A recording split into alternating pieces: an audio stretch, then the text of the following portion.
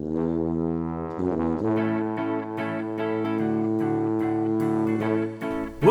to GradCast, the official podcast of the Society of Graduate Students at the University of Western Ontario. Coming to you from the other London, let's start the show.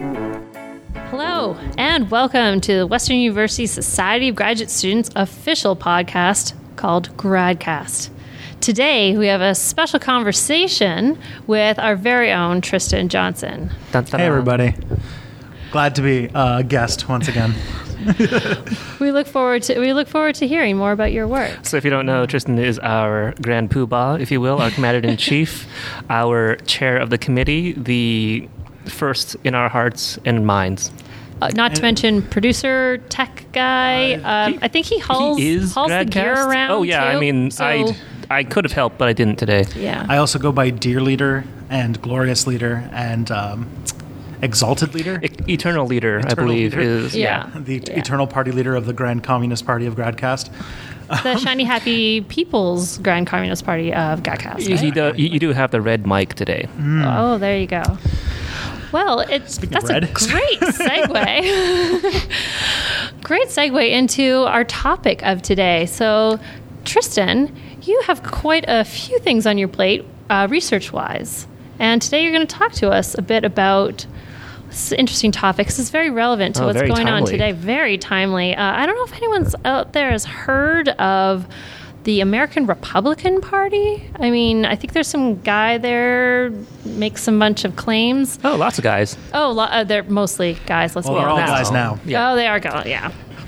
Well, so Tristan, what do you study when it comes to this Republican of parties? So this whole show idea came together because I very recently was putting together a lecture for our History 2301 American History, all American history class, on the 1970s and the conservative issues that rose to kind of lead to the election of Ronald Reagan in 1980, which is not my actual area of research is about September 11th and memory and technology and all this kind of stuff. But Yimin came to me and said that he and probably many people out there have some nagging questions about just what the hell's going on with the Republican race, because it's been quite a train wreck to watch for the last few months, or last year, actually. We're getting close to a year since it started. Oh, yeah. Oh my gosh. And it's the most cinematic. I don't remember because I've watched now probably 3 presidential elections, 3 or 4, and I've never seen one that's this well watched. And so a lot of people are kind of confused as to what's a primary, what's a caucus, and also who the hell is Donald Trump and why is this happening? Why is this Kafkaesque nightmare becoming to reality? And I thought there'd be a lot of questions out there. Yeah, definitely guilty as charged. I do know next nothing about American politics except what, online social media tells me. And, what little I remember from my grade schooling. So basically, my question, that's one of the questions that I had that sort of spurred this special edition, I guess, is how in the history did... How in the history did the Republican Party, the party of Abraham Lincoln, the great emancipator, the guy who famously, freed the slaves and kept the United States forcefully together through Civil War, and is credited with a lot of fairly progressive, policies and stuff. How did that same Republican Party come to a place, a timeline, the darkest perhaps timeline, where Donald Trump stands a legitimate chance of winning the presidency of the United States? All right. Well, that's a mouthful. It's a good question because when people think of the Republican Party, if you look at the Republican Party of even Teddy Roosevelt or Lincoln, that the Republican Party is known for being progressive and all of these really great things, and sort of northern as well. Is that right? Because I mean, a lot of the separatists were Southern Democrats, if I understand correctly. So if we're going to go back, let's talk about the end of the Civil War. The Democratic Party. Let's go back. The Democratic Party is in shambles because, the Democrats in the South were the governments responsible for secession and the Confederacy and all those things. And so the Democratic Party is this Southern racist party. And they will rise again? Is that right? Let's not get into that. I'm sorry. More like the Phoenix. So after Abraham Lincoln was assassinated, they had this guy named Andrew Johnson. And Andrew Johnson really screwed up the moment, because the idea of like progressive and conservative wasn't really a thing yet. And so at this time, people had the main issue was about slavery, and the main thing that they got in big fights about was like tariffs and weird things like that. Whether or not America should be on the gold standard. These are the kind of political issues they had at the day. And so the Democrats basically were wiped out in the South for like a very short amount of time. And you actually had in like the late 1860s, like black legislators getting elected in the South with the Republican Party. And then the Democratic states finally, through intimidation and violence, suppressed black voters in the South, and the Democratic Party basically took over. And this led like this conservative South versus this kind of progressive-y, to an extent, progressive North. Progressive of their time, maybe? Yeah, okay. 19th century progressive. So what happens after that is Ulysses S. Grant becomes president. He's a Republican. And he is well-intentioned, but right? Extremely bad. Yeah, he was the Union general. But he ends up being this really ineffectual president, but also really corrupt. And for a number of decades, the Democrats have no political power on the federal level, and the Republicans, the government gets really Republican and really corrupt. And so for decades, you have this corrupt, kind of like the Tammany Hall period. And this is typically known as like the Gilded Age. This is where you have a lot of presidents that didn't really do all that much. This is like presidents like Garfield. Garfield, yeah. President Garfield, President McKinley, all these presidents you probably haven't heard of. Oh, I've heard of them. Or you've heard of them in a joke sense, the joke presidents. Yeah, or Rutherford B. Hayes, things like that. And what happens is that Teddy Roosevelt becomes president after McKinley's assassinated. Assassinations make a big difference. And Teddy was Republican. He was a Republican. All right. But he was upset with the way that the corrupt laissez-faire, which means non-economic interfering party was going. And so he broke up the biggest companies in America. He told Standard Oil to break into 5 different companies. And that's how we have a lot of that's how we have Exxon and Esso and all those companies that have now all remerged. But that's a whole other podcast. Yeah. And so he gets known as like the trust buster. And after he is done being president, he hands it off to Taft and goes off to kill animals in Africa for a while. Well, we should mention Teddy Roosevelt, I'm going to put in my 2 cents, was also the leader in creating parks. Yeah, I'd say that's sort of a progressive thing. Thing. Preserve animals, so he to kill them later that's on, true. Right? But, again, another podcast. Yeah. He was also imperialist. He was warmonger, racist, all of those things put together. What happens, though, is Taft is the leader of the Republican Party and he runs for a second term.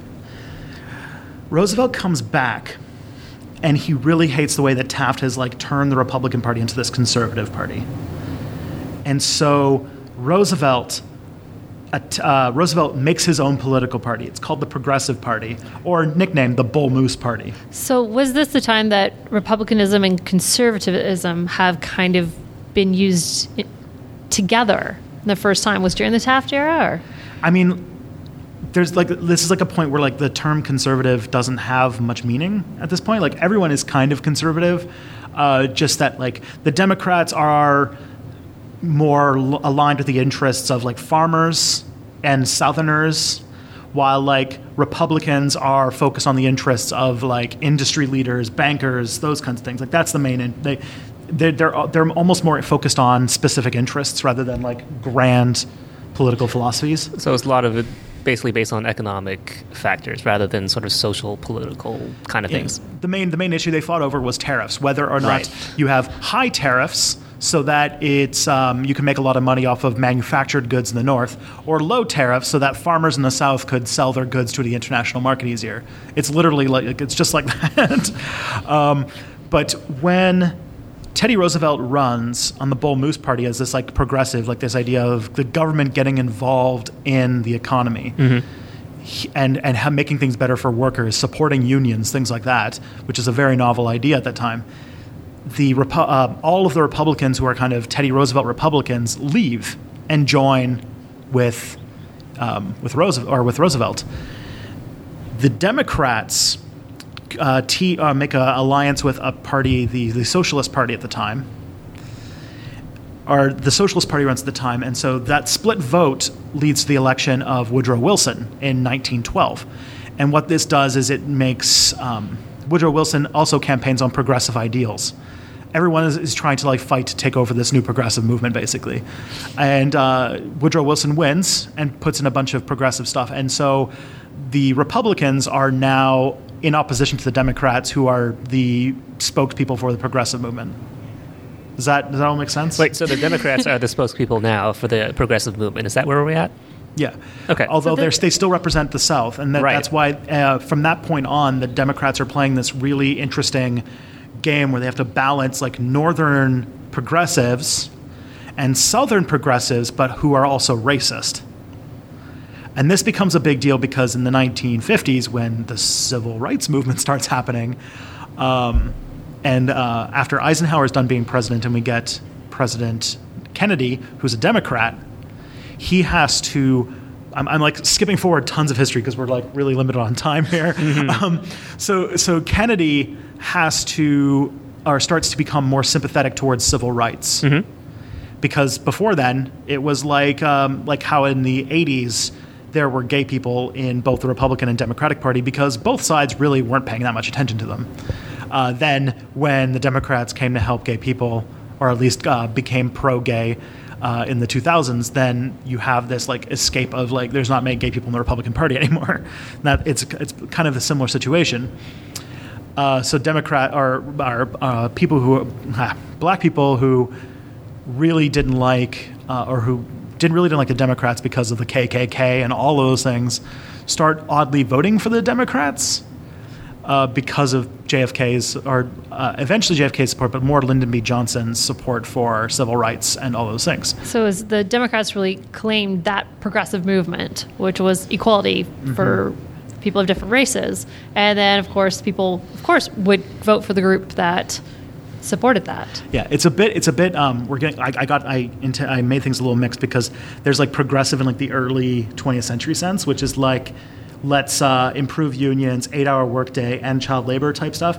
And then there's the progressive term we use today, which is really just using liberal, but we're using the word liberal anymore because it's a dirty word in American vernacular. So, and that comes out of the Depression and things that comes out of Nixon type stuff too. So yeah, we've reached nearly the point that you have just talked about recently, which was the Nixon-Reagan era and the new conservatism. Yeah. So in the 1960s, with Lyndon Johnson, the Democrats, when he signed the Civil Rights Bill, he said, "We've sold the South to the Republicans for a generation."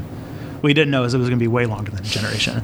And shortly after, when Johnson's running for president, he there's this independent run by a man named George Wallace, who's Alabama governor, who's a Democrat but pro-segregation.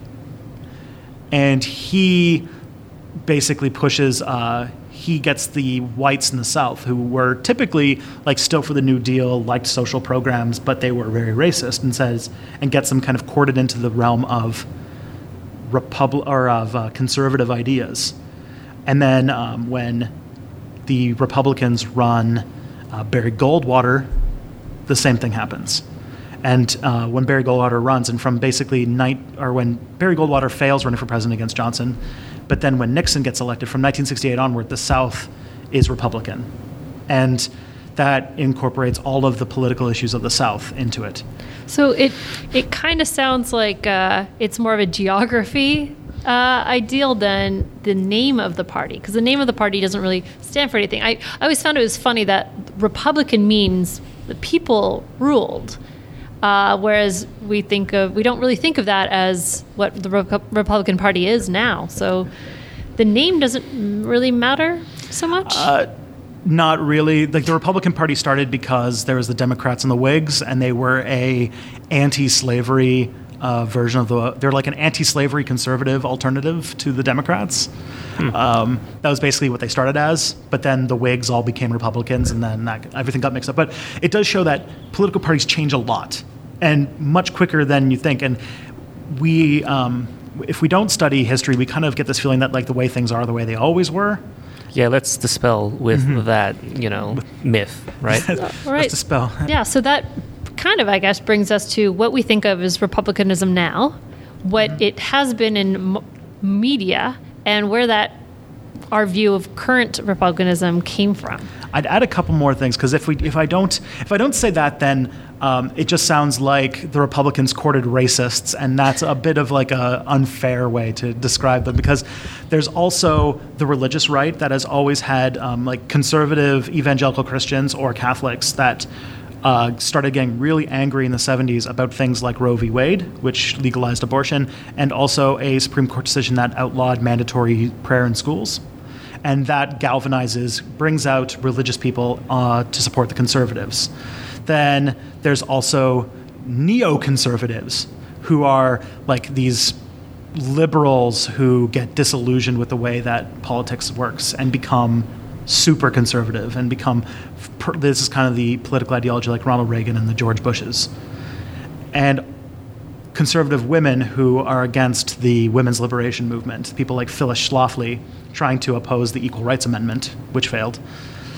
They all kind of come together and rally behind, or they kind of get a lot of energy from the really depressing bad times that happened in the 1970s, like bad economy, Richard Nixon, all oil those shortage, things. all that, yeah. And they use that kind of disaffectedness with the way the state works and launch Reagan to become president. And he has this anti-government, anti-communist message that really Americans loved. And plus, he was a movie star. He was a movie star. He was a very good communicator, very good speaker. A great one. Very good storyteller. Yeah.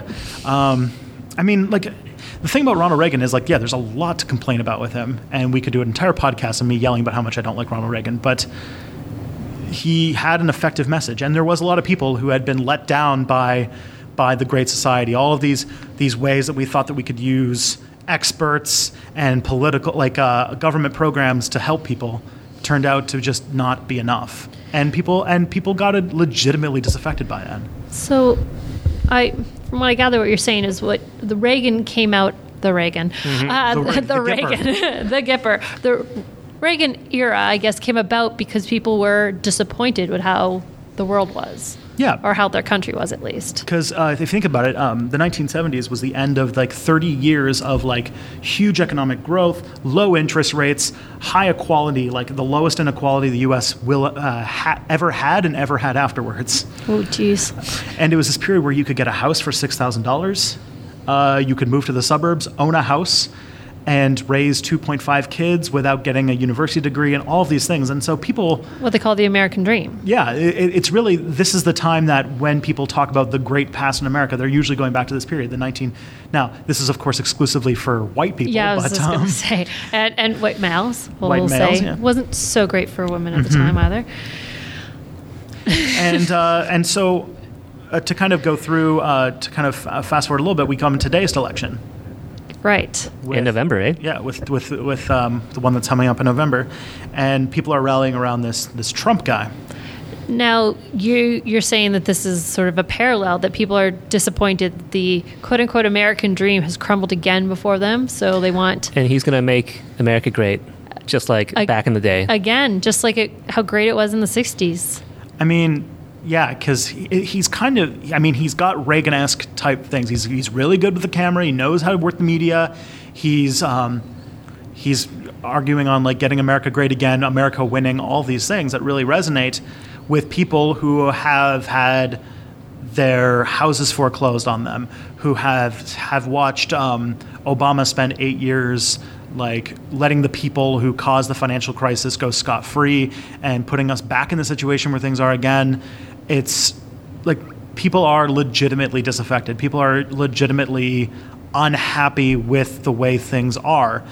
And then somebody comes, a celebrity who's really good, really powerful speaker, says, your problems are because there's Mexicans coming and taking your jobs. This problem is because we have the danger of foreigners making us unsafe. And this giving simple answers, giving really understandable answers. Yeah, at least exactly simple. Just it's their fault, and we get rid of them. Over there. Your problems are solved.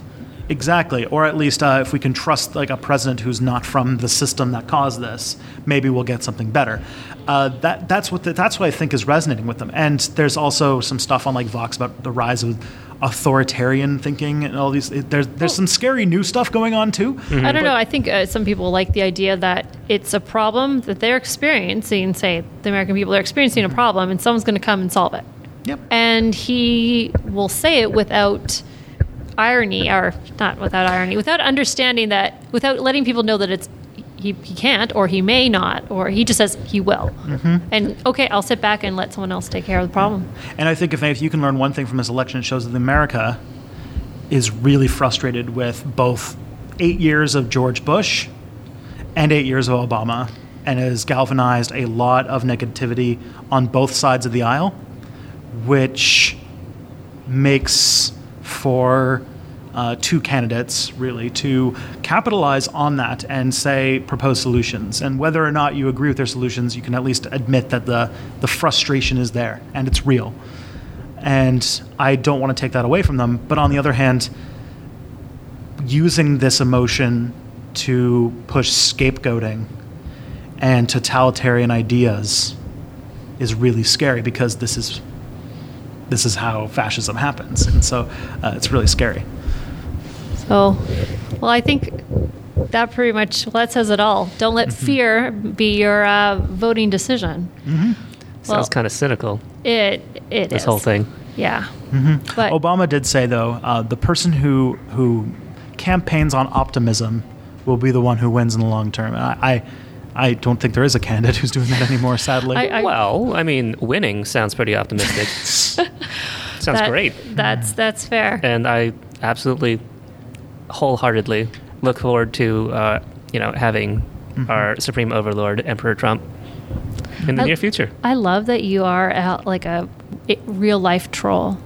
Just you are. It's great. Well, I think that's all we've got time for today. Thank you so much, Tristan, our overlord. And thank you, Yimin. Eternal leader. Oh, eternal leader. Make GradCast great again. Make GradCast great again. Yes, it's been GradCast with Yimin Chen and me, Susan Anthony. Thanks so much for joining us. Thank you. Go Trump. That's all we got for this week. If you like this episode, share it with someone. Check us all out on Twitter and Facebook. Both you can find through GradCast Radio. You can go to our website to see more episodes at gradcastradio.ca.